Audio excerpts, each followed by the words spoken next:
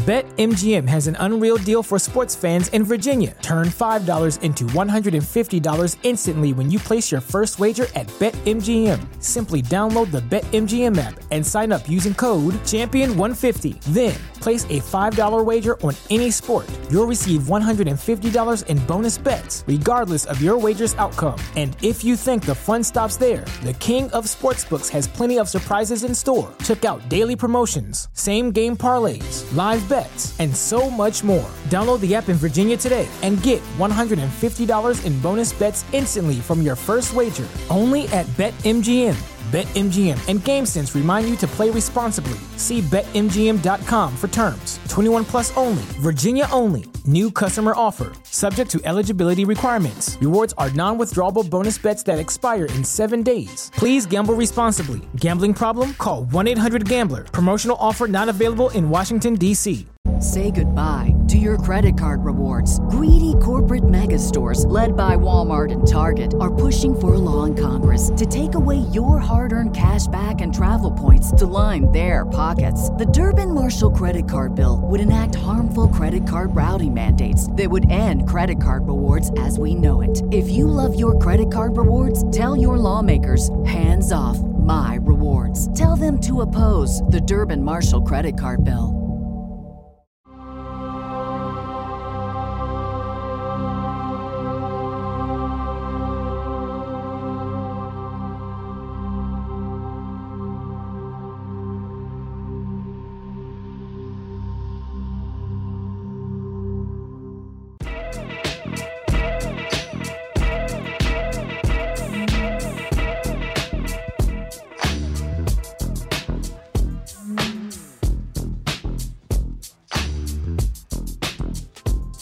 What's going on, internet? Analytic here, aka Dreams, and I'd like to welcome you to mine, which I call the Notorious Mass Effect podcast. I am your hip hop and gaming news source with a little bit of R&B mixed in. Now, I know what y'all are probably wondering, where's the update?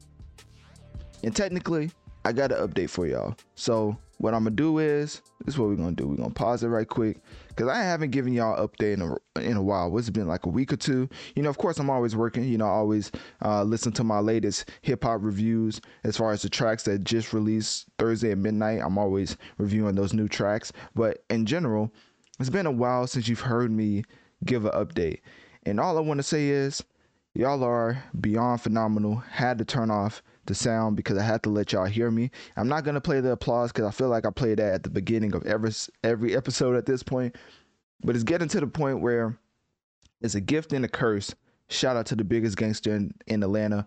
But for the most part, 823,000 total downloads, 76,000 weekly downloads. Y'all are just supporting on a level that I can't even put into words of how appreciative I am.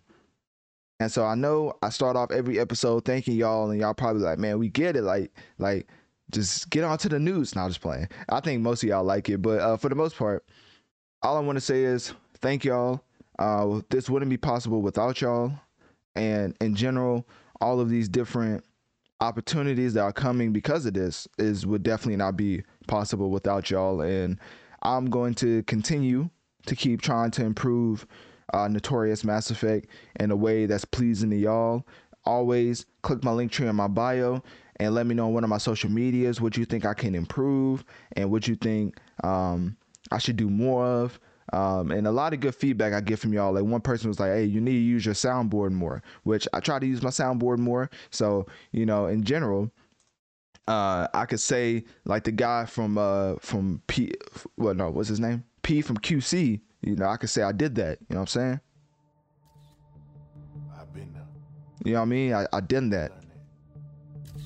I survived that. So I've survived all the criticism. I've survived all the constructive feedback.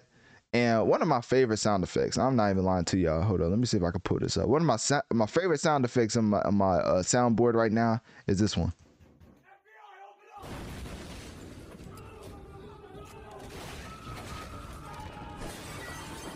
I don't know why that's so hilarious to me, but I can only picture what YSL was going through when Fonnie Willis pulled up. But anyways, that's besides the point. So anyways, let's get into the episode. You know, enough of the jokes.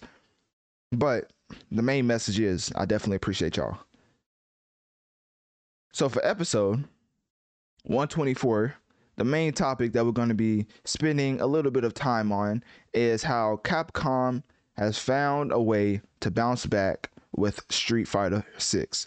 Now, after Street Fighter 5, I don't know about y'all, but I was just like, maybe the franchise just needs to go into hiding, because that was the most poor attempt at a video game I've ever seen with Street Fighter 5. So to see them come back with Street Fighter 6, which people are calling one of the greatest fighting games of all time, just was it insurmountable? I think that's how you say it. I'll forget it. The comeback was real. Let's just leave it at that. You know, no need to get into words that's hard to pronounce. let's stick with words that is easily pronounceable. You know what I mean? Pronounceable. Is that even a word? Easy to pronounce. Let's just, you know, leave it at that. Y'all get what I'm saying. Capcom bounced back. That's the main message. But before we get into episode 124, make sure to click my link tree in my bio to access my social medias and follow to keep on my latest activities. If you want to support the show financially, click my Cash App link located towards the bottom of my link tree, as it helps the show overall. Also, make sure to share this podcast, rating this show 5 stars on whatever platform you're listening on, as it helps the show grow and reach more people so we can grow together and affect the masses. Now, without further ado, let's get into the first portion of the episode, which people are getting accustomed to enjoying, the AI song reviews. Now, I once heard a hot take, which I don't think is too hot anymore, that Ariana Grande may be one of the best singers we've ever heard come through our speakers, headphones, car speakers. I'm trying to think of what else. AirPods, headphones, Beats headphones, whatever you listen to audio, wherever you get your audio format from, people are saying that Ariana Grande is one of the best singers of all time. Now, I don't know how y'all feel about that. I don't know what y'all want to say about that. But in general, I do want to point out how all of these mashups are using either Ariana Grande or Taylor Swift to sing all of everybody else's best songs. Now, am I saying they're the best singers? No, but at some point, we do have to point out that with the evolution of technology, putting it in our hands to make whatever we can music-wise via whatever voice we want to use, and everybody's choosing certain artists to sing certain songs more often than others, I think it's actually a discussion. Ariana Grande may be one of the best singers of all time.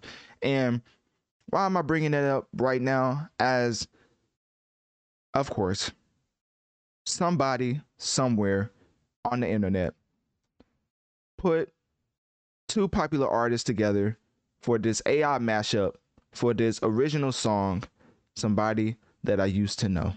Now, if you don't know that track, just know it's very popular it's very popular on Earth. Like, as far as all the Earthlings and people who live on Earth, they know the track, Somebody That I Used to Know. And more specifically, the person who made it is one Bor DG. I don't even know how to say that. Anyways, it's a YouTube channel dedicated to creating mashups of popular songs. I knew this would happen at some point, where somebody would make it their entire creative vision to just use AI and put together different popular artists for the enjoyment of the masses. So now here we are. We have Michael Jackson, Ariana Grande, Somebody That I Used to Know. Apparently there's some other links with Michael Jackson, Ariana Grande covering Smooth Tears. I haven't heard that one. But in general, mashing up these 2 voices is something you don't want to miss out on. When I tell you this is phenomenal, it is scary how fantastic this track is. And I may or may not put the song link in the description if it's still up, because you know labels, they don't be playing that. They'll take it down in a heartbeat. So at the end of the day, with Michael Jackson being just the king of pop, ultimately influencing generations to come, Ariana Grande being well renowned, I think is the word, as one of the best singers in history, I think this mashup granted, it is via technology, AI technology, but I do think that this mashup will go down as one of the best collabs in music history. So click my link tree in my bio. Let me know on one of my social medias. Will you be given a listen to Michael Jackson and Ariana Grande covering somebody that I used to know? Or do you think AI has went too far in making these popular mashup collabs? I know what you're probably saying right now. What in the world do you have me looking at currently? And if you're not looking at it, just know, shameless plug, you can follow my Analytic Dreams video channel. It's another channel where I'm strictly posting the video elements. But for the most part, all you need to know is not even a week after Juneteenth, I'm out here acting up. Like, I don't think you could put together the most craziest collab and it still won't beat out this. What am I talking about? I'm talking about the past two presidents, Donald Trump and Joe Biden. And why am I talking about them? I thought this was a hip hop and gaming podcast, right?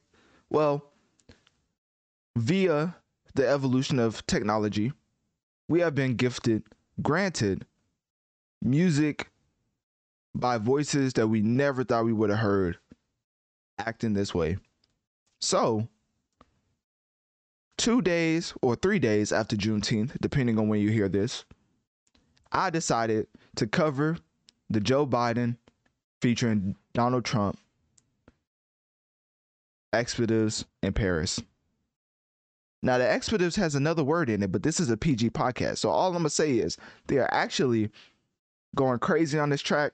The voices are very humorous, and this just actually shows you the scary element of technology. Because imagine if somebody wanted to put out a hit piece on a particular person, and they was like, oh, I forget the owner for the Knicks. I don't know if it was the Knicks or if it was the Hawks, but basically the owner was caught saying the N-word, right? But it wasn't on video, it was audio, and it was obviously a phone call. So imagine if somebody did a hit piece faking the audio using AI technology with him saying the N-word, and he actually had repercussions because of it. I think that's the scary element to AI technology, and with this being prominent in today's society, with a lot of people using it, a lot of creators taking this AI cover and mimicking voices to do whatever they want. I think it's a very gray area as far as what we will start using that for. But right now, obviously, this is just for fun. I just wanted to bring that up because it's a serious possibility. Anyways, this track is beyond funny. If you listen to this Donald Trump and Joe Biden track, Expletives in Paris, you would have think it was the second coming from Kobe and MJ. Because let me tell you something, these two on the same hip hop track going crazy, talking about being in Paris. I mean, I don't know about y'all, but I think Donald Trump may be the best rapper of 2023. I'm just going to put it out there. But then I also wanted to touch on one of the funniest things that Joe Biden and Donald Trump has collided on, because of course everybody points out Joe Biden's age and how he falls asleep. You know, he falls over while walking. You know, some people think he's just, you know, he has insomnia. Well, not even insomnia, the opposite of insomnia. He can't wake up because they call him Sleepy Joe. And then Trump in 2016 said that he was not mentally fit to be president. Of course, this is not politics, it's not political talk, so I'm keeping it with the jokes. But Trump and Biden also clashed again in 2020, where Joe Biden repeatedly called Donald Trump a clown and a liar. If this is not beef, then I don't know what is. Maybe instead of them collabing on a track titled Expletives in Paris, they should have had Joe Biden make Hit 'Em Up and Donald Trump make like whatever Biggie. Nobody ever remembers what Biggie made in response to. Anyways, let me use another comparison.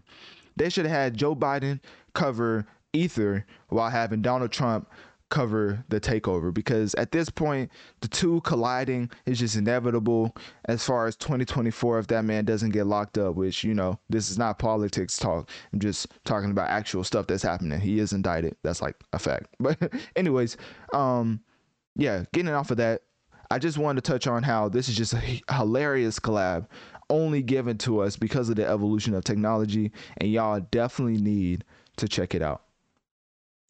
So, oh, also, it may or may not be in my description box below. So click my link tree in my bio. Let me know on one of my social medias. Will you be giving this hilarious Donald Trump and Joe Biden track a listen? And also, if you do end up listening to the track, make sure to come back on one of my social medias, DM me, and let me know, who do you think had the better verse? I've always stated that NF is one of my favorite rappers when it comes to his ability and lyricism, and also his uniqueness, while also taking a page out of Kendrick and J. Cole's book by dressing as a homeless man. But all jokes aside, this man has multiple platinum tracks, gold tracks, and he's very popular in his own realm. And I say that because one of the biggest complaints I had about NF when I was covering his Hope album is that he never really visited black outlets. And I think that's still prominent to this day. Like, he never really went to the big boys of the world, the Breakfast Club of the world, the Hot 97s of the world. Like, the Angies of the world. Like, he never really went to a black outlet for him to be accepted by us. And the reason I say accepted by us, because hip hop was started by us. So people who look like NF should probably make their rounds to multiple black outlets, because it's not like they owe us to go to these black outlets.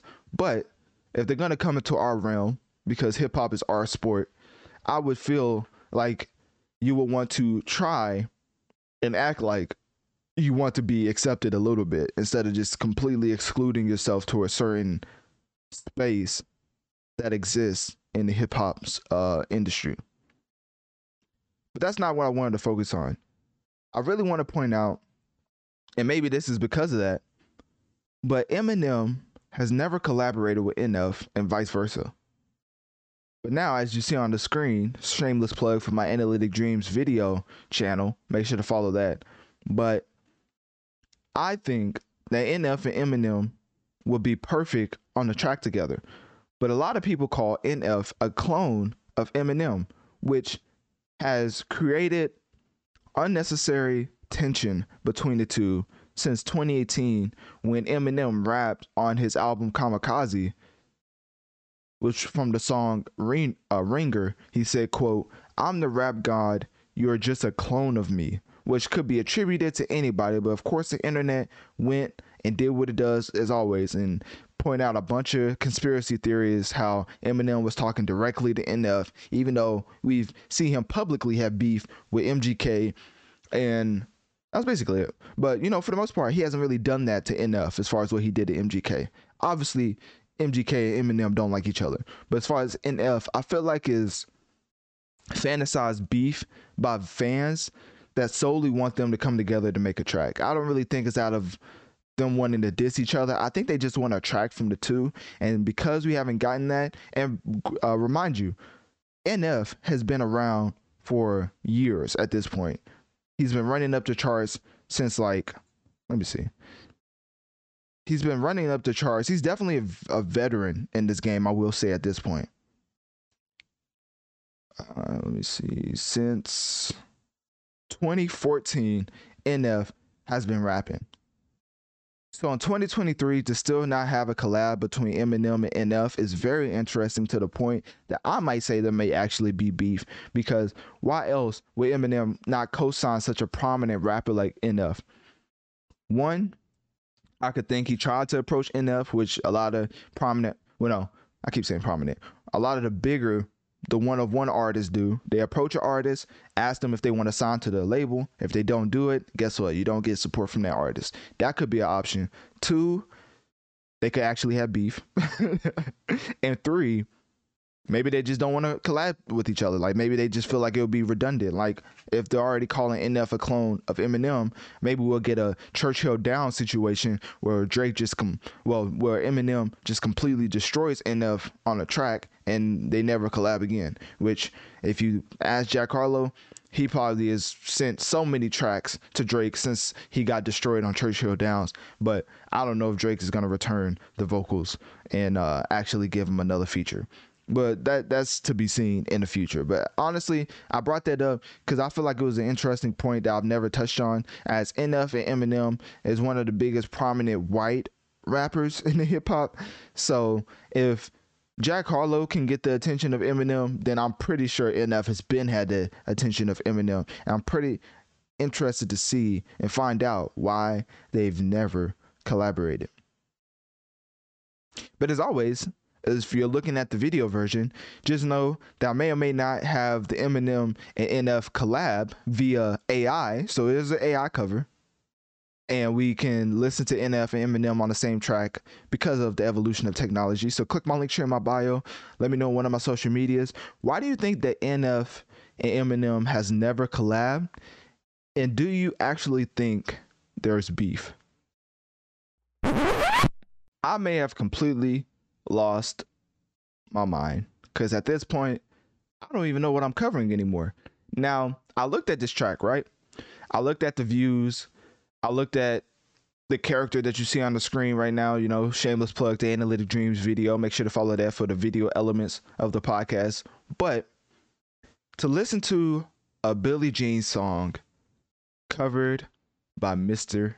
Krabs is just one of the craziest images I've ever seen in life. Like, you would not think that a fictional character from SpongeBob would be covering the most iconic track, one of the most best-selling singles of all time.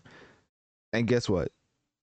I think it's fire. I'm not gonna lie, Mr. Krabs got a future in rapping or singing or one of them, because his vocals over this Billie Jean track is just beyond fuego. It's straight pyrotechnician. And he's the one handling the fire, because Mr. Krabs may be the second coming of Michael Jackson himself. So if you don't know what I'm talking about, of course, Mr. Krabs is from SpongeBob. Michael Jackson is Michael Jackson. I'm not giving you no type of description for him. The king of pop. I don't know what else to say. And Billie Jean, which is the song that the AI has Mr. Krabs covering, is one of the best singles of all time. Over 10 million copies sold worldwide, 6 times platinum in the RIAA, which, if you don't know what that stands for, it's the Recording Industry Association of America. And the song was a #1 hit all across the globe. And in general, it is one of the best-selling singles of all time. That's the biggest thing you need to know. Billie Jean by Michael Jackson is probably statistically one of the best performing tracks of all time. You've definitely heard it. Your mom's heard it. Your mom's heard it. Actually, I don't want to go back too far because I don't want to act like Michael Jackson's just ancient. But for the most part, everybody has heard the track Billie Jean. And for AI technology to give us the ability to have Mr. Krabs, the same Mr. Krabs who owns the Krusty Krab, who has SpongeBob working and still living under a pineapple, who still puts up with Squidward as a cashier, who still is one of the most greedy, miserable characters in SpongeBob, covering the track by Michael Jackson, Billie Jean. That is just insane. Obviously, this is all for fun, but just in fictional fantasy land, this is even wild in that, like, you know, if you talk about all of the fictional mashups you could have via AI technology, I would just be stuck on actual musicians. Now we've gotten to the point where we'll start to bring animated fictional characters out of the woodworks to cover these popular songs from our favorite musicians. And I just can't wrap my brain around who in the world thought that this would be a good idea. But then you look at the views and it all makes sense. So click my link here in my bio. Let me know on one of my social medias. What do you think about Mr. Krabs covering Billie Jean by Michael Jackson? And it may or may not be in my description box below. And when you give it a listen, make sure to click one of my social medias and DM me letting me know what do you think is the best part of the Mr. Krabs Billie Jean AI cover. Now, before I play this video, shameless plug, make sure to follow my Analytic Dreams video channel. That's only exclusively the video part. It's exclusively on Spotify. So just type in Analytic Dreams video to make sure to follow that, as all of my video elements will be uploaded to that portion. Obviously, this entire segment won't be video, like I'm going to be talking for the most part, and you will still hear audio. But as far as the video portion, definitely type in Analytic Dreams video on Spotify, as is exclusively video for Spotify. I don't know. Y'all get what I'm saying. Anyways, let's get into the video. So if you don't know what we're looking at, it's an open world action adventure game by Star Wars. Well, based in the Star Wars world. They're everywhere. And as you can tell, it's going to be pretty expansive. But the world here belongs to the syndicates. And this is set between the events of The Empire Strikes Back and The Return of the Jedi. If I want to survive, I have to play their game. Also, this is like currently developed by Massive Entertainment. It's set to come out this year. And honestly, from looking at the gameplay, we are going to get into the gameplay. But it looks kind of finished. Which kind of makes sense, because if a game developer says it's coming out in the same year, you would hope it's finished. But as we've seen with Cyberpunk 2077, that's not always the case.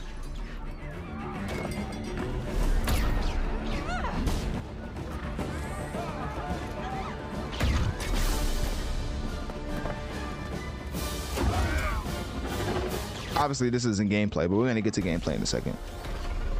I've been held back my whole life. And now, I just need a chance to... I love how every Star Wars main protagonist has like a little creature that follows them, like either a robot or just an animal. I'm here to offer you a way out, okay? Get off my ship, Jalen. Give me a chance.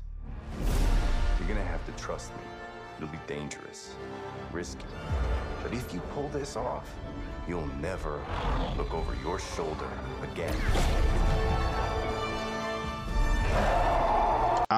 The Mighty Rancor. And it, you gotta love the Mighty Rancor, because at the end of the day, that took me forever to beat in Star Wars Jedi Survivor. Shameless plug to my TikTok if you want to watch me go against the Rancor. Analytic Dreams video, of course. Big galaxy out there. Well, not video, but Analytic Dreams.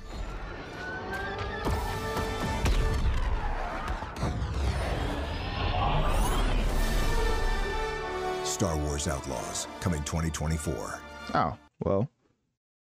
I thought it was coming out this year. Okay, well, it's coming out 2024. I don't know if they pushed it back or what.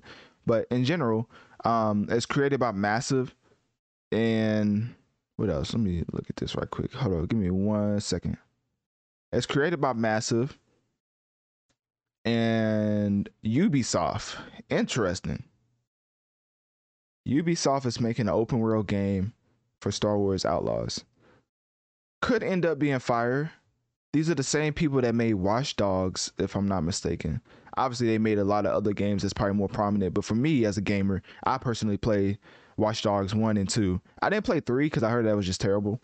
But yeah, in general, I'm excited for a game, an open world game set in the Star Wars universe, developed by Ubisoft. I mean, obviously, it's developed by Massive Entertainment, but it's under Ubisoft. So Ubisoft knows what they are doing. And I think at this point, when you look at both of the companies, it gets to an understanding of,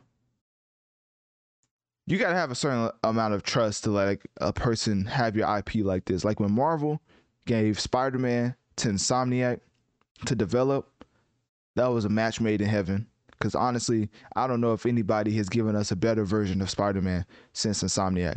And shameless plug, Spider-Man 2 is coming out this year. So you already know I'm super excited because Spider-Man PS4, I didn't know it's been this long, but I think that came out like 2017, 2018. So it's been a long wait for another Spider-Man game. Obviously, we had Miles Morales and we had DLC that led up into like 2018, 2019. But for the most part, as far as a full-length Spider-Man project or Spider-Man game, we haven't been given that at all. And some of the gameplay, I did want to get into the gameplay. Let me see right here. Some of the gameplay is... Hold on, I'm trying to make sure y'all can see it first.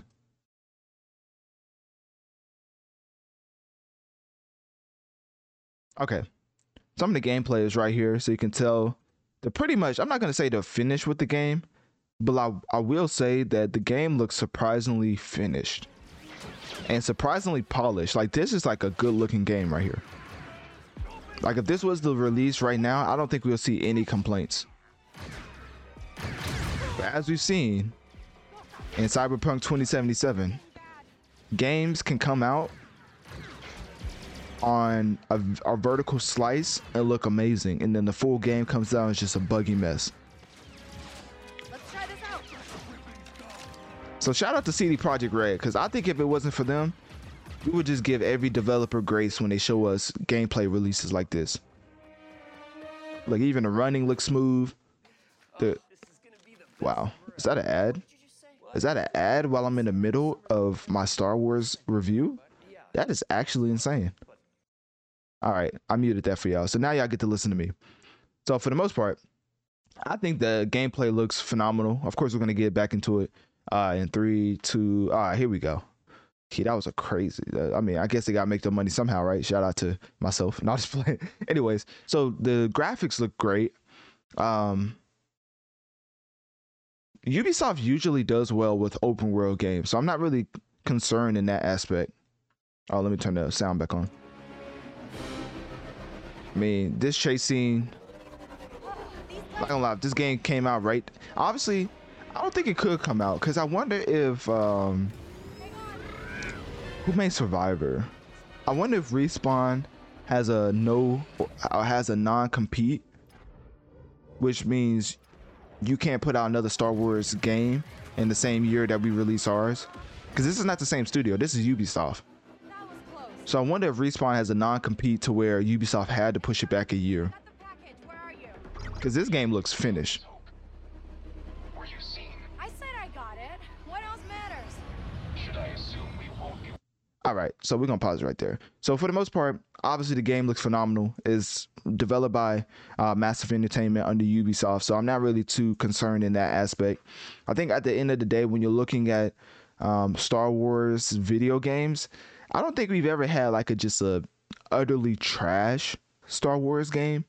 I'm not the biggest Star Wars fan, but I have played more games and I've enjoyed more games than I have the movies. And even Jedi Survivor, like, that's literally one of my top 5 games of all time. Like, it's that good to me. Like, I would not be surprised if it won Game of the Year, because the replay value that's in Survivor compared to other games at that $70 price tag is just non-comparable to most if not all the games that's came out this year, and maybe of all time. Respawn really gave us one of the best Star Wars games of all time, because in general, we all know it's a trilogy, but it did not end like it was a trilogy. Like, it had a start, middle, and an end. Like, it was not no cliffhanger. We went into one story, and then we clearly know what's going to happen in the next one, but it wasn't like a cliffhanger. But I don't know if that's a spoiler. I don't think that's a spoiler. But at the end of the day, I'm excited for this game. I think that, in general, Massive Entertainment definitely has a lot on their hands, because, you know, people are going to be nitpicking every detail with this game. Because if you don't know, Star Wars fans are a little outrageous when it comes to feedback. And if you don't believe me, just look at the feedback that all of the past 3 movies got, as far as like plot lines and who should look like what. And specifically Finn, let's just say there was a lot said about that character. And Poe. Was that the black character? I think that was his name, Poe. Or maybe I got the names mixed up. But anyways, yeah, Star Wars fans are something else. Y'all guys need to chill out, because it's a good time to be a Star Wars fan right now. Video games are going well. The TV show Andor, I heard, is going well. I heard it didn't perform financially as well as it should have, because the budget was like humongous. But for the most part, the quality was there. So the quality in video games is there. The quality in TV shows is there. But the movies, now that's the tricky one for y'all right now. So it's not, it could be all bad. You know, as a Spider-Man fan, I remember the days when we was in the Amazing Spider-Man 2 and the spin-off video game, and the TV show took off Spectacular Spider-Man. So we was going through it. But at this point, I think we're in the golden age of Spider-Man content. And I think Star Wars is getting to that point where they're finally figuring out the world and how and what direction they want to go in. So you can tell that, especially with Jedi Survivor. So anyways, that's all I have for you as far as this new open world action adventure game that's going to be, I think it looks phenomenal. I'm not going to say it's just going to be fire because it's a vertical slice, but at the end of the day, what they showed us does look like immersive gameplay. So click my link tree in my bio. Let me know on one of my social medias. What do you think about Star Wars Outlaws? And also, what do you think about it being set in between the events of Empire Strikes Back and Return of the Jedi? Because I feel like that leads to a lot of iconic characters popping up. But, so yeah, click my link tree in my bio. Let me know on one of my social medias. What iconic character would you like to see pop up in the Star Wars Outlaws video game? And are you excited for its eventual, for it to be eventually released? The greatest game of all time. Now you're probably wondering, how is that possible when you haven't even played it yet? How is that possible when the release date is set for October 20th and currently it's June 21st? Well, let me tell you. One of the greatest decisions in Marvel history was when they decided to give the video game rights, not even give it, strip away the video game rights from Activision and give it to Insomniac to let them bless them with the greatest iteration of Spider-Man we've ever seen. Now I'm talking about Tobey Maguire, Andrew Garfield, whatever Tom Holland's doing, the TV shows, Spectacular Spider-Man. I'm talking about the animated series on Disney XD, if anybody ever watched that. I'm talking about the 90s cartoon way back in the day. I'm talking about Ultimate Spider-Man. I'm even talking about Spider-Man Into, Across, Beyond the Spider-Verse. I don't care what y'all point towards. Except for the OG comics, those are untouchable. This iteration of Spider-Man that Insomniac has given us is the greatest iteration of all time. Because they did a lot of creative differences that at first just sounds like the worst idea ever created. I mean, imagine a Spider-Man fan coming to you and actually liking the white symbol on the front of a Spider-Man suit. And then getting to a point where you let one of the most prominent characters in Peter's history die at the end of the game. Spoiler alert. If you ain't played it, I mean, it came out 2017. Come on now. So, first, changing the design of the suit to the white, huge emblem on the front just created their own Spider-Man in a league of his own. As far as visually, then having Aunt May die at the end of Spider-Man PS4, and then having Miles Morales and Peter exist in the same universe, which of course they do that in the comics now, but as far as the TV shows, the movies, they didn't do it as well as Spider-Man PS4 did. So I will go out strictly on faith, because to add a little bit more background knowledge, Spider-Man PS4 was probably the last game I ever platinum. And if y'all don't know what platinum is, it's basically when you do everything possible in the game. Like, you get all the achievements possible, you do everything there is to do in the game, and that's it. Like, there's no more to do. That's new. That's basically what I did in Spider-Man PS4. Definitely nerd type achievements, but it's an achievement that I am proud of. So in general, Marvel Spider-Man 2 is coming out October 20th. And it was announced in February 2023, which made everybody think the game was going to get pushed back. But what did Insomniac do? They waited, and they waited. And they gave us a gameplay trailer 3 to 4 weeks ago that just blew my expectations out of the water. Because I did not think they was going to show us gameplay of the black symbiote suit. I swear to you, I thought they was just going to save it for the game, kind of like how Endgame did with Captain America having Thor's hammer. Like, I thought they was just going to bust it out on us, and we just going to be like, wow, like, we get to do this and that now, and we get to... But obviously, this is on the forefront now, as the black even the cover of Spider-Man 2, if you look at it, it shows a little bit of the symbiote creeping up on Spider-Man's arm, but it doesn't even show you the full black suit. So I thought they were just going to completely hide the black suit until you played the game and experienced it for yourself. Even Venom, we have a fully rendered Venom and how he's going to look in the game.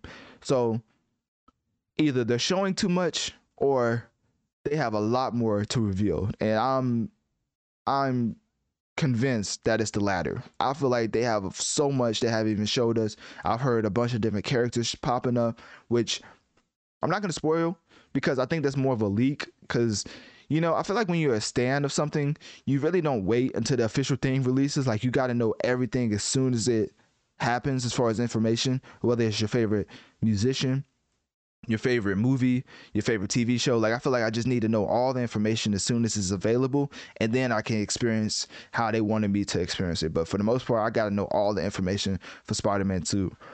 And in general, that means I can't speak on a lot of things because I feel like it's kind of getting into spoiler territory, and I want y'all to enjoy the game just like I'm going to enjoy the game. So I'm only talking about stuff they showed in the trailer. So the black suit was amazing.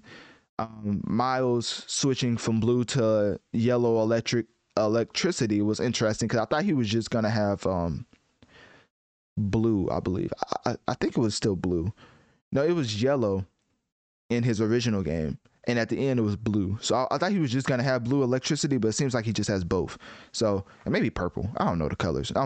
If y'all know by now, I'm probably colorblind. So in general, it looks something like that. And then to see Kraven and his voice actor go to work, and him just basically talking about how he really needs a hunt.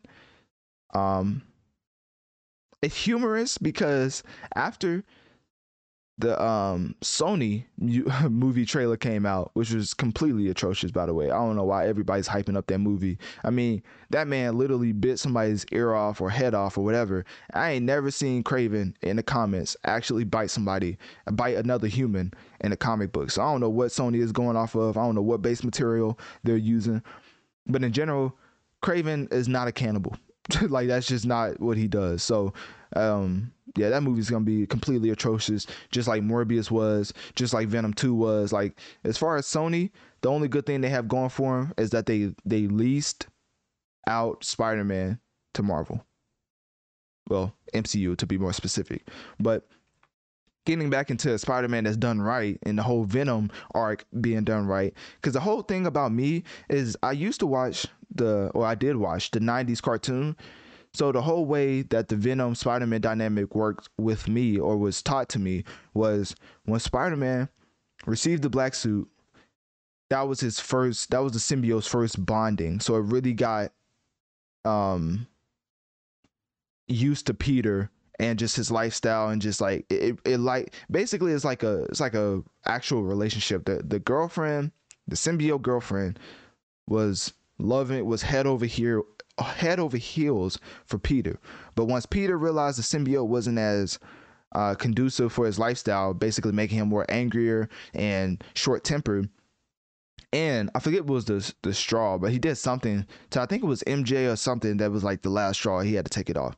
So he took off the symbiote, and from that's why the Venom symbol looks like the Spider-Man symbol, because he will forever be that angry ex that was dumped by Peter. That's how it was always taught to me in the 90s cartoon and the Spectacular Spider-Man cartoon. It was just, real nerd talk right now, but I got to break it down for y'all to show you I'm not capping with the whole Spider-Man being my favorite fictional creation of all time.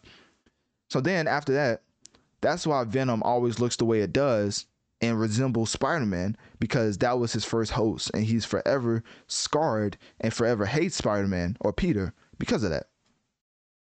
There you go, little history lesson, but a little fictional history lesson. So in general, that's why I don't like the way the MCU is doing Spider-Man.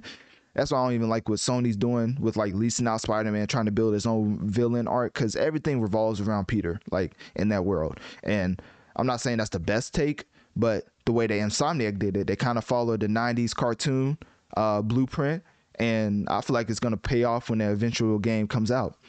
And even in the gameplay trailer, you can hear Peter's voice, which is Yuri Lowenthal. I think that's how you say it. Apparently, this is the same voice actor as Sasuke from Naruto. I never watched Naruto, so all my Naruto fans don't kill me.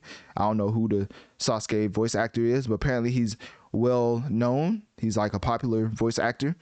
And of course, that's probably how he got the role of Spider-Man and for Insomniac. But even his voice change when he has the black suit is very reminiscent.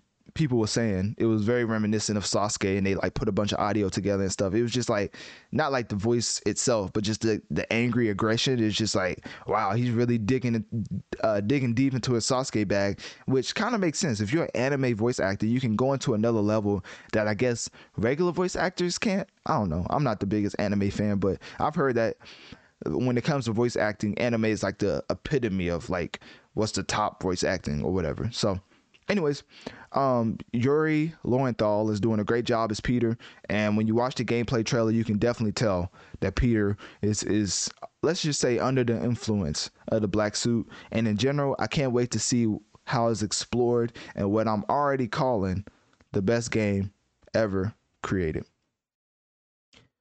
So click my link tree in my bio. Let me know on one of my social medias. What do you think about Peter and him, just his story being explored with the symbiote and it leading to Venom? Because it's been a while since we've received this type of storytelling from Spider-Man to Venom. It's been a minute since we had Spider-Man and Venom and anything. So yeah, click my link tree in my bio. Let me know on one of my social medias. What do you think about that whole progression of Peter the symbiote leading to Venom, and what are you most looking forward to in Spider-Man 2, which eventually will come out October 20th, 2023. I blame all of the honorable and sound-minded people for knowing what's the best DSP on the market. Because of y'all, Spotify has decided to raise its prices in the United States. Shaking my head. Now, I went to the second place competitor, which is Apple Music, which even calling them second place is just deceiving in itself, because if you really look at the numbers, I mean, Spotify has 422 million users. Apple has 98. Spotify has 210 million premium subscribers. Apple Music has 77. Revenue, Spotify has 11.9 billion, which you might as well just say 12. You know what I mean? What's rounding up a B? You know, and Apple has 4. Market share, Spotify has 33% of the global market share. And guess what? Apple has 15. So as we see, ladies and gentlemen, it's just not close in the race of Apple and Spotify, which has led Spotify CEO Daniel Ek to consider, so it's not finalized yet, but he's considering raising the prices in order to, quote, continue to invest in our product and services, aka y'all not going nowhere. Y'all gonna stay right here as we raise these prices. Similar to how Netflix took away the ability to share your password, and now the numbers are through the roof on the amount of new accounts created. So because of that, we have Spotify raising their prices. We have Apple over there just sitting, twiddling their thumbs because they can't do anything. I mean, what they gonna say? I mean, Spotify basically run the DSP market at this point. And I've looked at other reports, and unfortunately, they said the Spotify CEO wasn't bluffing. The prices are definitely going to be raised because the cost of music licensing, my fault, I can't read, is rising. And Spotify has to pay music labels and publishers for the rights to stream their music. Like I keep saying, the big bad wolf of the music industry is UMG, aka Universal Music Group, who has all of your popular artists, from the Drakes to the Justin Biebers to the Taylor Swifts to the Kanye Wests. Imagine UMG giving an asking price to Spotify and Spotify saying no, and all of those artists and their catalog being taken off that site. Probably wouldn't go well for Spotify, huh? So whatever UMG asks for as far as licensing their artists' music, Spotify is going to gladly pay that price. And also, another reason I was being told is that Spotify, I mean, this is the obvious one, but they just want more money, man. I mean, Spotify is a profitable company, of course, but it's hoping that a price increase will boost its profits. Now, if that's not the most transparent answer I've ever seen when it came to why a company wanted to raise its prices, then I don't know what is. And then, of course, we have Spotify is also facing increased competition with other streaming services such as Apple Music and Amazon. And because of them raising their prices for some odd reason, because they're definitely not number one, as I just read off the numbers, Spotify has to raise their prices in order to stay competitive. Now, that reason right there sounds like a bunch of malarkey to me, but to each his own. We still don't know how much Spotify will raise the price by, but it is safe to say that they are going to raise their prices because Spotify just has a significant lead in the number of user and premium subscribers when it comes to DSPs. The music library is even larger than Apple Music. So when you refer back to what I was saying about the licensing, the music, they have probably a bigger bill that they have to pay compared to Apple.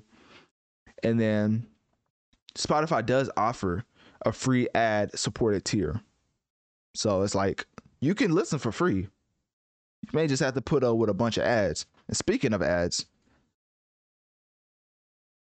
I don't know what I was about to say right there, so we're just gonna leave it at that.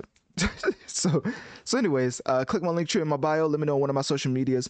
What do you think about Spotify raising the prices and just not caring about the competition or competitors or just the users who are just down bad and broke? Because I used to be there in my high school days.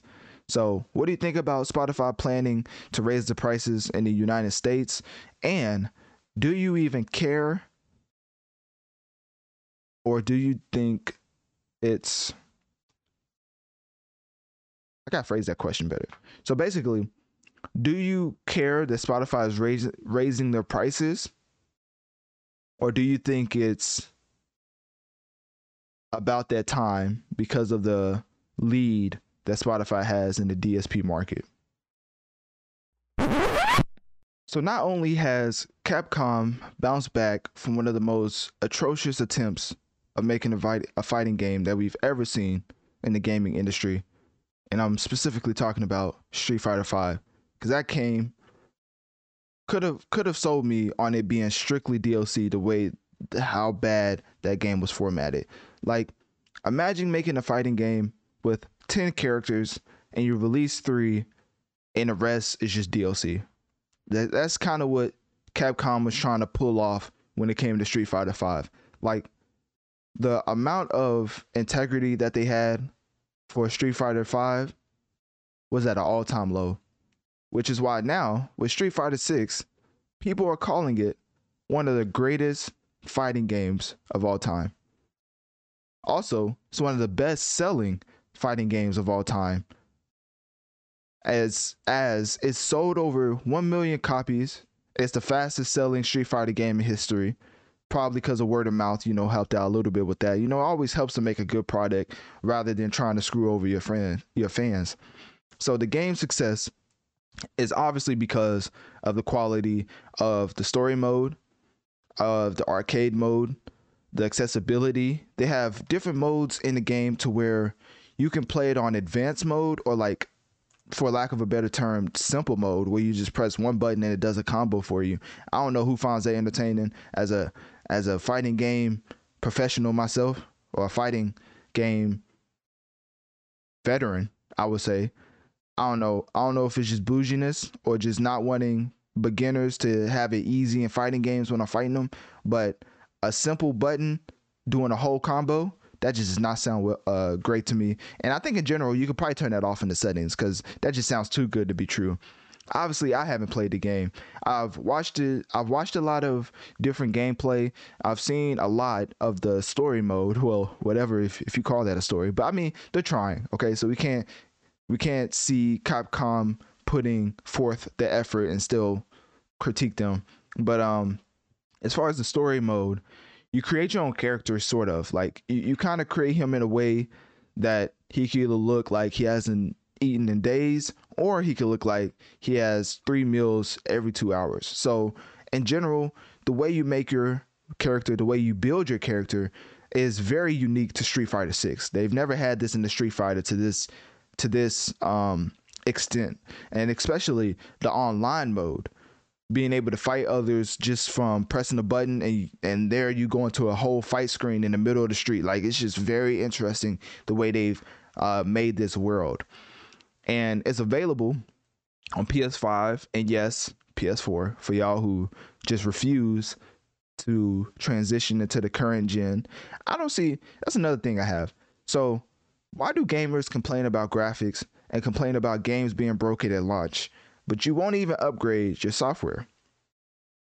That's like me getting upset that my iPhone isn't running the latest software at the rate of another iPhone, and just completely throwing a fit because of it. Like, if you're not going to upgrade your software, you can't be mad that your games, one, crash on you, they don't look as good as other consoles, or they just straight up don't work. So, because some games are just specifically made for next gen, and I feel like Street Fighter 6 is one of those games. But in general, I mean, I haven't heard any critiques for any of the software as far as PS4, PS5, Xbox Series X, S, PC. So all across the board, Capcom has somehow put out a functioning product in Street Fighter 6. And one of the biggest highlights is the online mode, I've heard. I think the online mode is probably the smoothest experience that a lot of players have had since playing Street Fighter. And that's a testament in itself, because everybody knows, if you're a fighting game expert, you definitely know that if you have a buggy connection, it just messes up the whole experience. And especially trying to rise up the ranks, getting a certain frame when you wasn't supposed to get it, and getting completely knocked down the ranks because of it, could send you off the deep end. So I'm glad that Capcom, actually, I feel like Capcom always had a smooth online experience. If there was a franchise that had trouble making I forget what it's called. I forget what it runs off of. It's like net something. It's like net code double.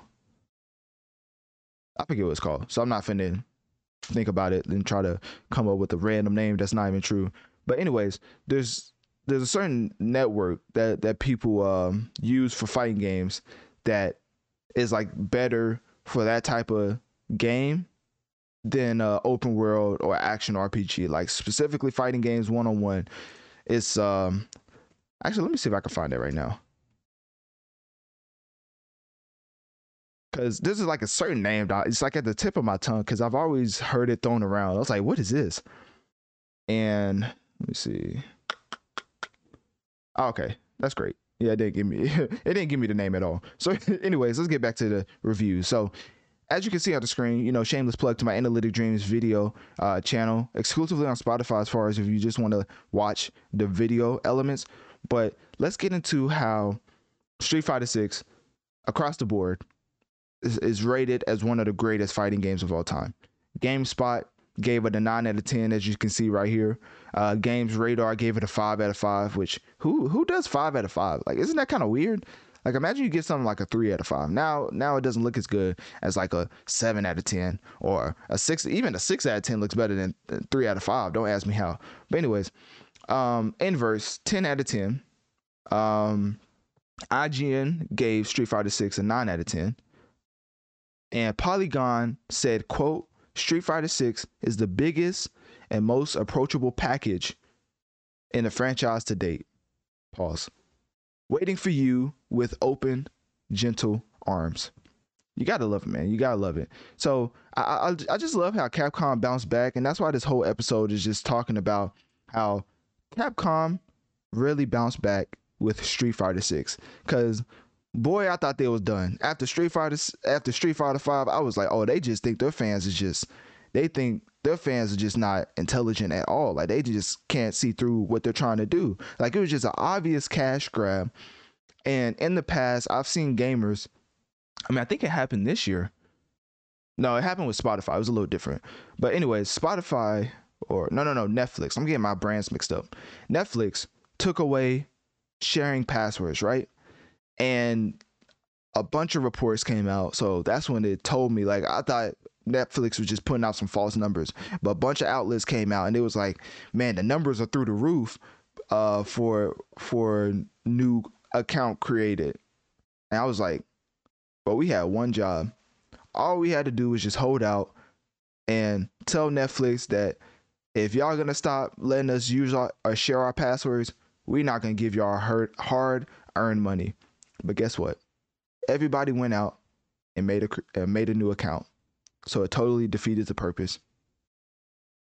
But on the flip side, when Capcom came out with Street Fighter 5 with like 3.5 characters, and it was basically like the other 10 are coming in paid DLC, all gamers and shout out to the fighting game community, came together, bonded, and they was like, we're not going to stand for this. You're not going to get our $60 based on 3 characters, and you asking us to pay for other characters that should have already been in the game. Imagine playing your favorite fighting game and only 3 of the characters are unlocked, and the rest you have to pay for. You can't even earn it. You have to pay for it. At that point, I feel like you just have to give it up to not even playing it. Like, if my favorite game, which is my favorite game of all time, is definitely Smash Bros. Ultimate, probably. And I'm not gonna lie to you, if Sonic was paid DLC, which I think he was at one point. No, I think they gave it for free. Yeah, I think Nintendo always gave DLC characters for free. But anyways, if Sonic was like paid DLC, then and only like 3 characters was unlocked at the start, and I couldn't even earn it. That's the biggest thing. If you can earn a character, that's slightly more okay. But if you just completely lock a character behind a paywall, which Street Fighter 5 did with a plethora of his main iconic characters, then at that point, like, what are we doing here? So I'm glad that Capcom made it up with Street Fighter 6. Yes, Ryu, Chun-Li, Ken, all of your favorite Street Fighter iconic figures are back in the base game and not DLC to be paid for and not earned. So Street Fighter 6 in general, just an overall great experience, and is one of those type of games that shows the gaming community, that developers actually care about y'all and they're not just trying to squeeze y'all for every penny you have. So click my link tree in my bio. Let me know on one of my social medias.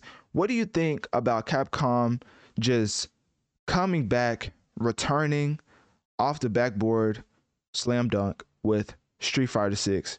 And if you've played the game, who is your favorite character and why? The YB Better cult-like fan base and the Die-Lit fan bases have a reason to come together and combine for what is going to be one of the most supported tracks in music history. And I say that because if Playboi Carti's fan base combined with NBA YoungBoy's fan base does not make it to the top 10 on Billboard hits when they release this album, then does his fans really think YB's better? And also for Carti, do they really think that he's one of the most impactful artists of the newer generation? Because after a photo of NBA YoungBoy wearing the upside down cross, which that's just a whole nother conversation in itself, it was made apparent that Playboy gifted the chain to YoungBoy because of their new collab album. And one piece of jewelry signifying a collab of this magnitude leads me to say that this better be one of the best selling albums in hip hop. To put it in perspective, obviously everybody knows YoungBoy's fan base is one of the most annoying fan bases that's ever been created. Nah, I'm just joking. Y'all definitely know I don't feel that way. Because in general, YoungBoy and Drake tracks do phenomenal on my platform. And that's a testament to the fans always wanting to hear the latest news from their particular artist. So obviously I don't feel like that. But I was just playing off of Kodak Black notoriously coming out and saying Yak's better. Basically trying to play off the YB's better, because I think that actually frustrates Kodak. Like, for some reason, YoungBoy having a way more cult-like fan base than him just frustrates him to no end. Like, he just cannot understand why this man, who hasn't even been around longer and hasn't even had the impact that Kodak has, think about it. We wouldn't have a Cardi B if it wasn't for Kodak Black. The Bodak Yellow freestyle was literally a freestyle off of a track that Kodak made. And that was a track that blew Cardi B up. Granted, you could have said Cardi B could have blew up off of something else, but till this day, Bodak Yellow is one of Cardi B's most popular tracks. So in general, Kodak doesn't get the love he deserves, or feels like he deserves. So with Playboi Carti and YoungBoy getting that love that he wished he received from younger fan bases, for those two to come together, putting out a collab album, I believe that this better run the charts for at least the rest of the year. So click my link tree in my bio. Let me know on one of my social medias. What do you think about YoungBoy and Playboi Carti collabing and teasing their collab album? And are you excited for a YoungBoy and Playboi Carti album? Now, the GOAT already let Lil Durk, aka Smirk, get off his India promotion on his latest album. And actually, it wasn't his latest album, but his 2021 album, Certified Lover Boy, on the track In the Bible. But one thing's for certain, he's not going to let Lil Durk get off that India promotion 2 times in a row. Especially not on no Drake track. You can do that on your own album, but you shouting out India every single time you want to be on a song with the GOAT has to stop. Now, where's all this coming from? Lil Durk has a verse that leaked for the Drake track that also leaked, called Search and Rescue. So it's a leak on top of a leak. Lil Durk's leaked verse from Search and Rescue, which, you know, is running the charts right now because, of course, that's what the GOAT does. Don't even have to worry about if he's going to perform or not. So in general, the reason why hip-hop's not selling so well is probably because the GOAT's not dropping, and I'm going to just leave it at that. But getting back into my main point, Lil Durk's leaked verse off of Search and Rescue is interesting. And I say that because this man said, quote, "I'm worse than Kevin Gates. India know I'm down to drink P. OP mix it with the lean." Now, hip hop artists nowadays has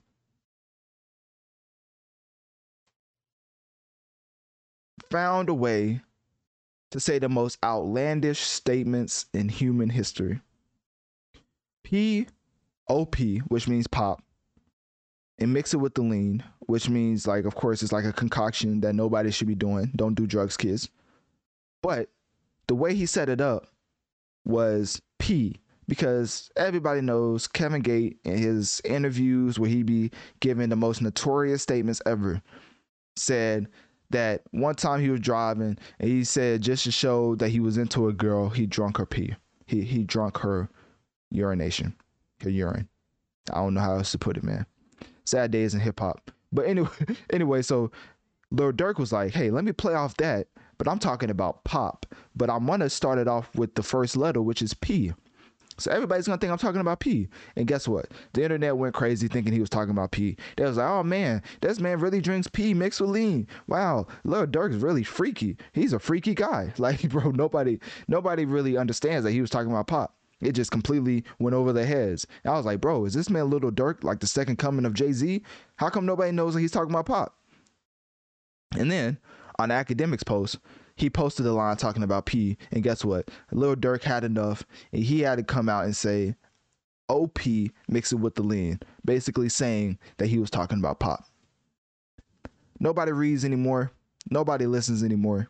In this society, especially with hip-hop artists saying outlandish, just flagrant, blasphemous statements like down to drink P, it's just a sad day in society. So click my link tree in my bio. Let me know on one of my social medias. What do you think about Lil Durk loving to drink P, OP? And do you think it's one of the most lyrical bars you've ever heard in life? I need a deep dive documentary in how SZA brain works. I need an ultimate diautopsy, which that's definitely the wrong word, but I need some type of map on how SZA gets from one thought to the other. And the reason I say that is not only is she one of the most talented artists that we have in today's game, but also she does the most outlandish things when it comes to the public eye for validation. Putting that to the side, specifically, one of the most outlandish things I've seen is her coming out and saying that she was punked out of doing the Calling My Phone collab after her verse leaked. So her verse leaked because, you know, everybody was like, hey, ain't no way we got SZA on Calling My Phone. If you don't know, Black is one of my favorite like singers in the music industry, and he completely carried that song in my opinion. Like TJ did his part, but once Black came on, like I think that's one of the best verses I done heard from an R&B artist in the past 5 years. And that, I mean, that's congruent to when I was talking about my top 10 tracks of, what was it, 2021 when that track came out? I think it was like 2020. If I actually went through my you know, I have a whole hip hop archive because I take this stuff serious. You know what I'm saying? Let me see, 2021. Yeah. So that was on my top 10 tracks of 2021, simply for the fact that Black went completely crazy over the entire track. Like, I just felt like he gave one of the best verses that I've heard from an R&B act in the past 5 years. So putting that to the side, I can kind of understand why SZA would not want to put her verse on that, because obviously it wasn't going to be better than Black's. But she could have came in second place, and with 3 people on the track, it's not the worst you can come in. You know, at least you're not last. You know, Lil TJ, would have been last, and it would have been his own track. So maybe he would have been more susceptible. I think that's how you say it. I don't know, to eating that because it's his track. Like, so he's making like the money off of it. But when the SZA verse was leaked, it was revealed that she was originally supposed to be on the track, and that's why everybody started asking her, why did she not hop on the track? And she basically said that she didn't send the verse to Lil TJ because she didn't feel like it would add anything to the track. Now y'all listen to Black's verse, come back to that statement that she said she didn't think it would add anything to the song, and it kind of makes sense. I don't think she felt like her verse would have matched up to Black's in any sort of any stratosphere. Black's verse was blowing hers out of the water, and even listening to her verse, I will have the actual SZA leaked verse in the description box below, allegedly, you know what I mean? But yeah, that didn't even come close to Black's verse. But that's not a knock on SZA as an artist, because I still think her last album was fire. The album before that was fire. She's obviously one of the most talented artists we've had in this music industry. But when it comes to Calling My Phone and the verse from Black, literally no R&B verse released in the past 4 to 5 years is touching that or even coming close. So click my link tree in my bio. Let me know on one of my social medias. What do you think about SZA pulling back on giving her verse to Lil TJ for Calling My Phone? And also, what do you think about the verse leaking? And if you've heard the verse, do you think it should have been added or left off? The track that makes sense to everybody except for the two artists involved. As thanks to the evolution of technology, we have received an AI generated track featuring Drake and Uzi called 6. Now, the link to this track may or may not be in the description box below, but all you need to know is that AI has by far took over the best music for 2023. Your favorite artist is now dropping music. They're going on tour asking you to give them $500 to sit in the nosebleeds. So while you do that and fall for that trick, and they release no music for this entire year, and now everybody's coming out like, I wonder why hip hop's not selling more than country or Afro beats. It's because the biggest artists in the game are not even feeling like they should drop, because technically this is the first year where we're separated from the pandemic. Because if you think about it, 2020 is when it hit. It really went on from 2021 to 2022. Now we're in 2023, and this is the first full year that we technically had a gap between pre-COVID and post-COVID. So now everybody's on tour trying to collect the bags that was lost in the wind because of COVID and us being isolated and things of that nature. But that's not what I'm here to talk about. I really want to speak on why in the world has Lil Uzi Vert and Aubrey Graham not collaborated in any stretch of the imagination. Obviously, you've heard the leaked track At the Gates that has Drake and Uzi, so we know they've been in the studio together. So I don't think it's beef.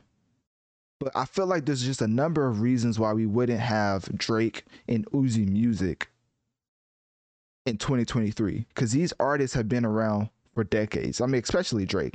Uzi, more of like, 8 to 10 years, 7 to 10 years. Drake, like 15 to 10 years. I don't know. Maybe I'm stretching out both of their career spans, but they've been in the game long enough to make music together. That's for sure. And the only reasons I can come up with is because I don't think it's beef. Because if I would have never heard that track At the Gates by Drake and Uzi, I would have thought there was beef.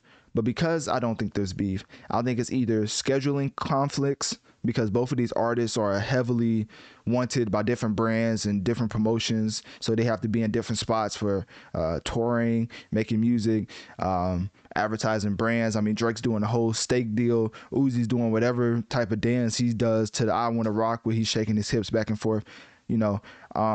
Creative differences, that's like a easy one to say. So I'm gonna leave that out. And I will also say personal differences is interesting. If you don't know, the beef between Lil Uzi and Roddy Ricch is it's not as popularized as you would think, but there's a real beef between Uzi and Roddy simply for the fact that Uzi's current girl JT used to be with Roddy Ricch. Now, in that sense, you can see how beef would get started over a woman. So that's why Uzi and Roddy are not as close. But if you go down memory lane with me and we go to Scorpion, that was released in 2018, I think that was before Uzi and JT was even together. Drake had both with like a F, like both of the City Girls on the track, one of his best tracks ever, In My Feelings. So this man had the City Girls, which, if you don't know, they was in like the interlude and stuff. Like, they was the ones, I'm not gonna repeat what they were saying, but y'all, they was in the track In My Feelings. When you hear the women voices, that's who they were. I would think maybe there's some type of animosity, and this is me completely speculating, that is just some type of animosity between Drake and Uzi simply because of JT. But however, man, we would never know, I guess. I mean, technically they do have a track together called At the Gates. It's never been released for some reason. Uzi just confirmed his track listing or his features for the Pink Tape, so that's still not coming out. So I guess Drake and Uzi will continue the streak of not having any music together. So click my link tree in my bio. Let me know on one of my social medias. What do you think about the GOAT and Uzi never collaborating on a track?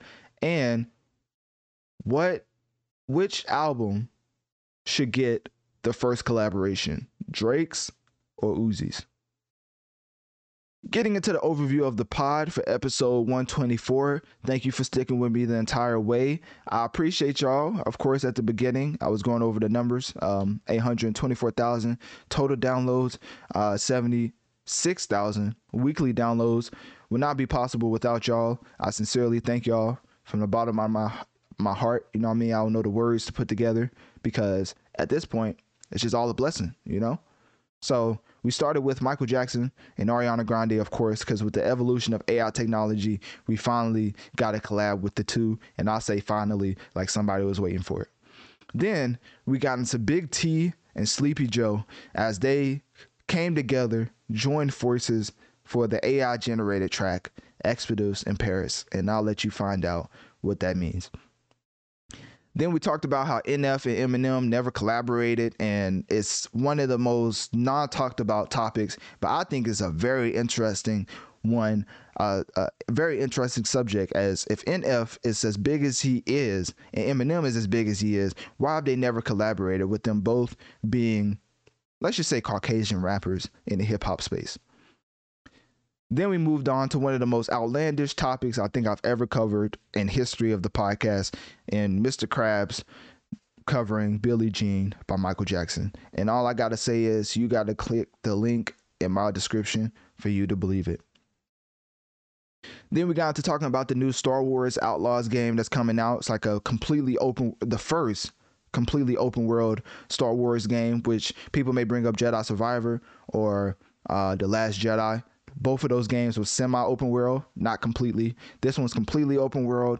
You can go wherever you want, whenever you want. And in general, I think that this game being developed by Ubisoft does bring up some red flags, but from the gameplay they've shown us, and from the news and how early it's coming out in 2024, I think we're in the running for one of the best Star Wars games of all time.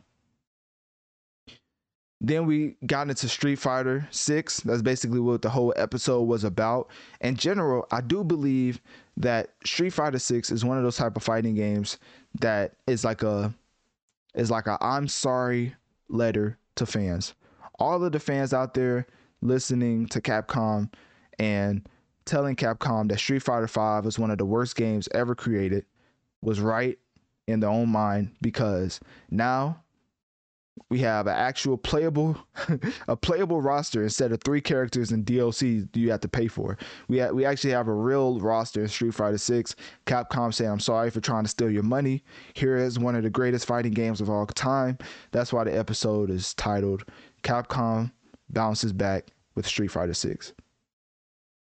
Then we get into one of the greatest video games of all time, and Spider-Man 2. Now, when I tell you that I haven't even played the game yet, and I'm already calling it the greatest video game of all time, it should show you the amount of faith I have placed in the hands of Insomniac, because Spider-Man PS4 to this day is the last game I've ever platinum, and that's like when you do all the achievements, you do everything in the game, and there's nothing left to do after that. So that's the last game I ever did it. I ever completed that trophy for, and I can't wait to do it again. It's Spider-Man 2. Definitely gonna be on my nerd grind. Then we moved into Spotify raising its prices because its competition is just straight inferior, and how Apple Music, I read off the numbers, it's not even close. When it comes to users, premium subscribers, Spotify is just really running away as being the biggest DSP platform, and they're raising the prices because of it. Then we transitioned into music, got into a little Playboi Carti and Youngboy teasing a collab album and how they want to impact the younger generation with this album. And I feel like they have the potential to release one of the most impactful albums ever with them joining forces for this project. Then we got into a little bit of leaks as we got to SZA and her verse being leaked on Lil TJ's Calling My Phone. And I kind of talked about how, in general, Black's verse, which is like 6 Lack, but it's pronounced Black for some reason. Hey man, I don't know. Maybe he didn't go to school. But I feel like SZA's leaked verse was not even close to Black's, which is why she felt like she didn't add anything to the track. So I'm not mad at her, but maybe some SZA fans are, that she didn't turn in her verse for Lil TJ.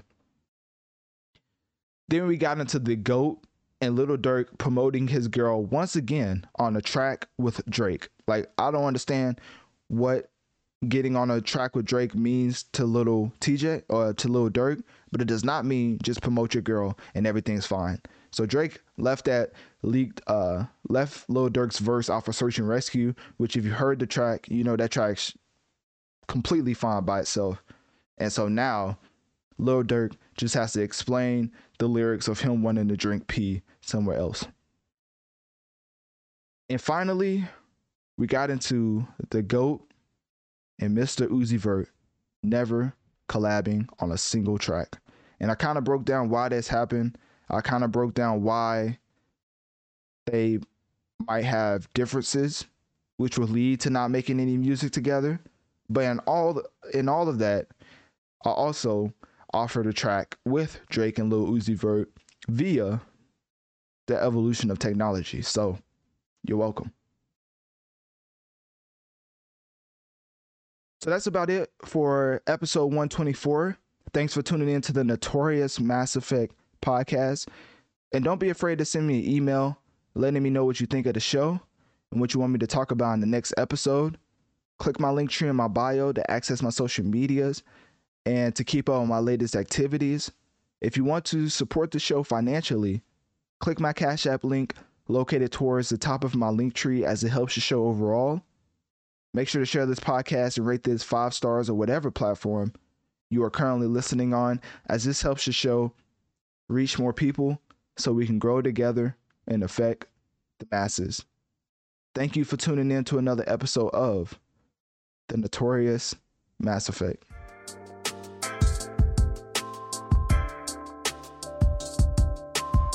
Say goodbye to your credit card rewards. Greedy corporate mega stores, led by Walmart and Target, are pushing for a law in Congress to take away your hard-earned cash back and travel points to line their pockets. The Durbin-Marshall credit card bill would enact harmful credit card routing mandates that would end credit card rewards as we know it. If you love your credit card rewards, tell your lawmakers, hands off my rewards. Tell them to oppose the Durbin-Marshall credit card bill.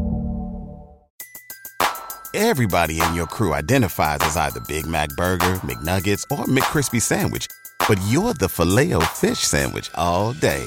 That crispy fish, that savory tartar sauce, that melty cheese, that pillowy bun.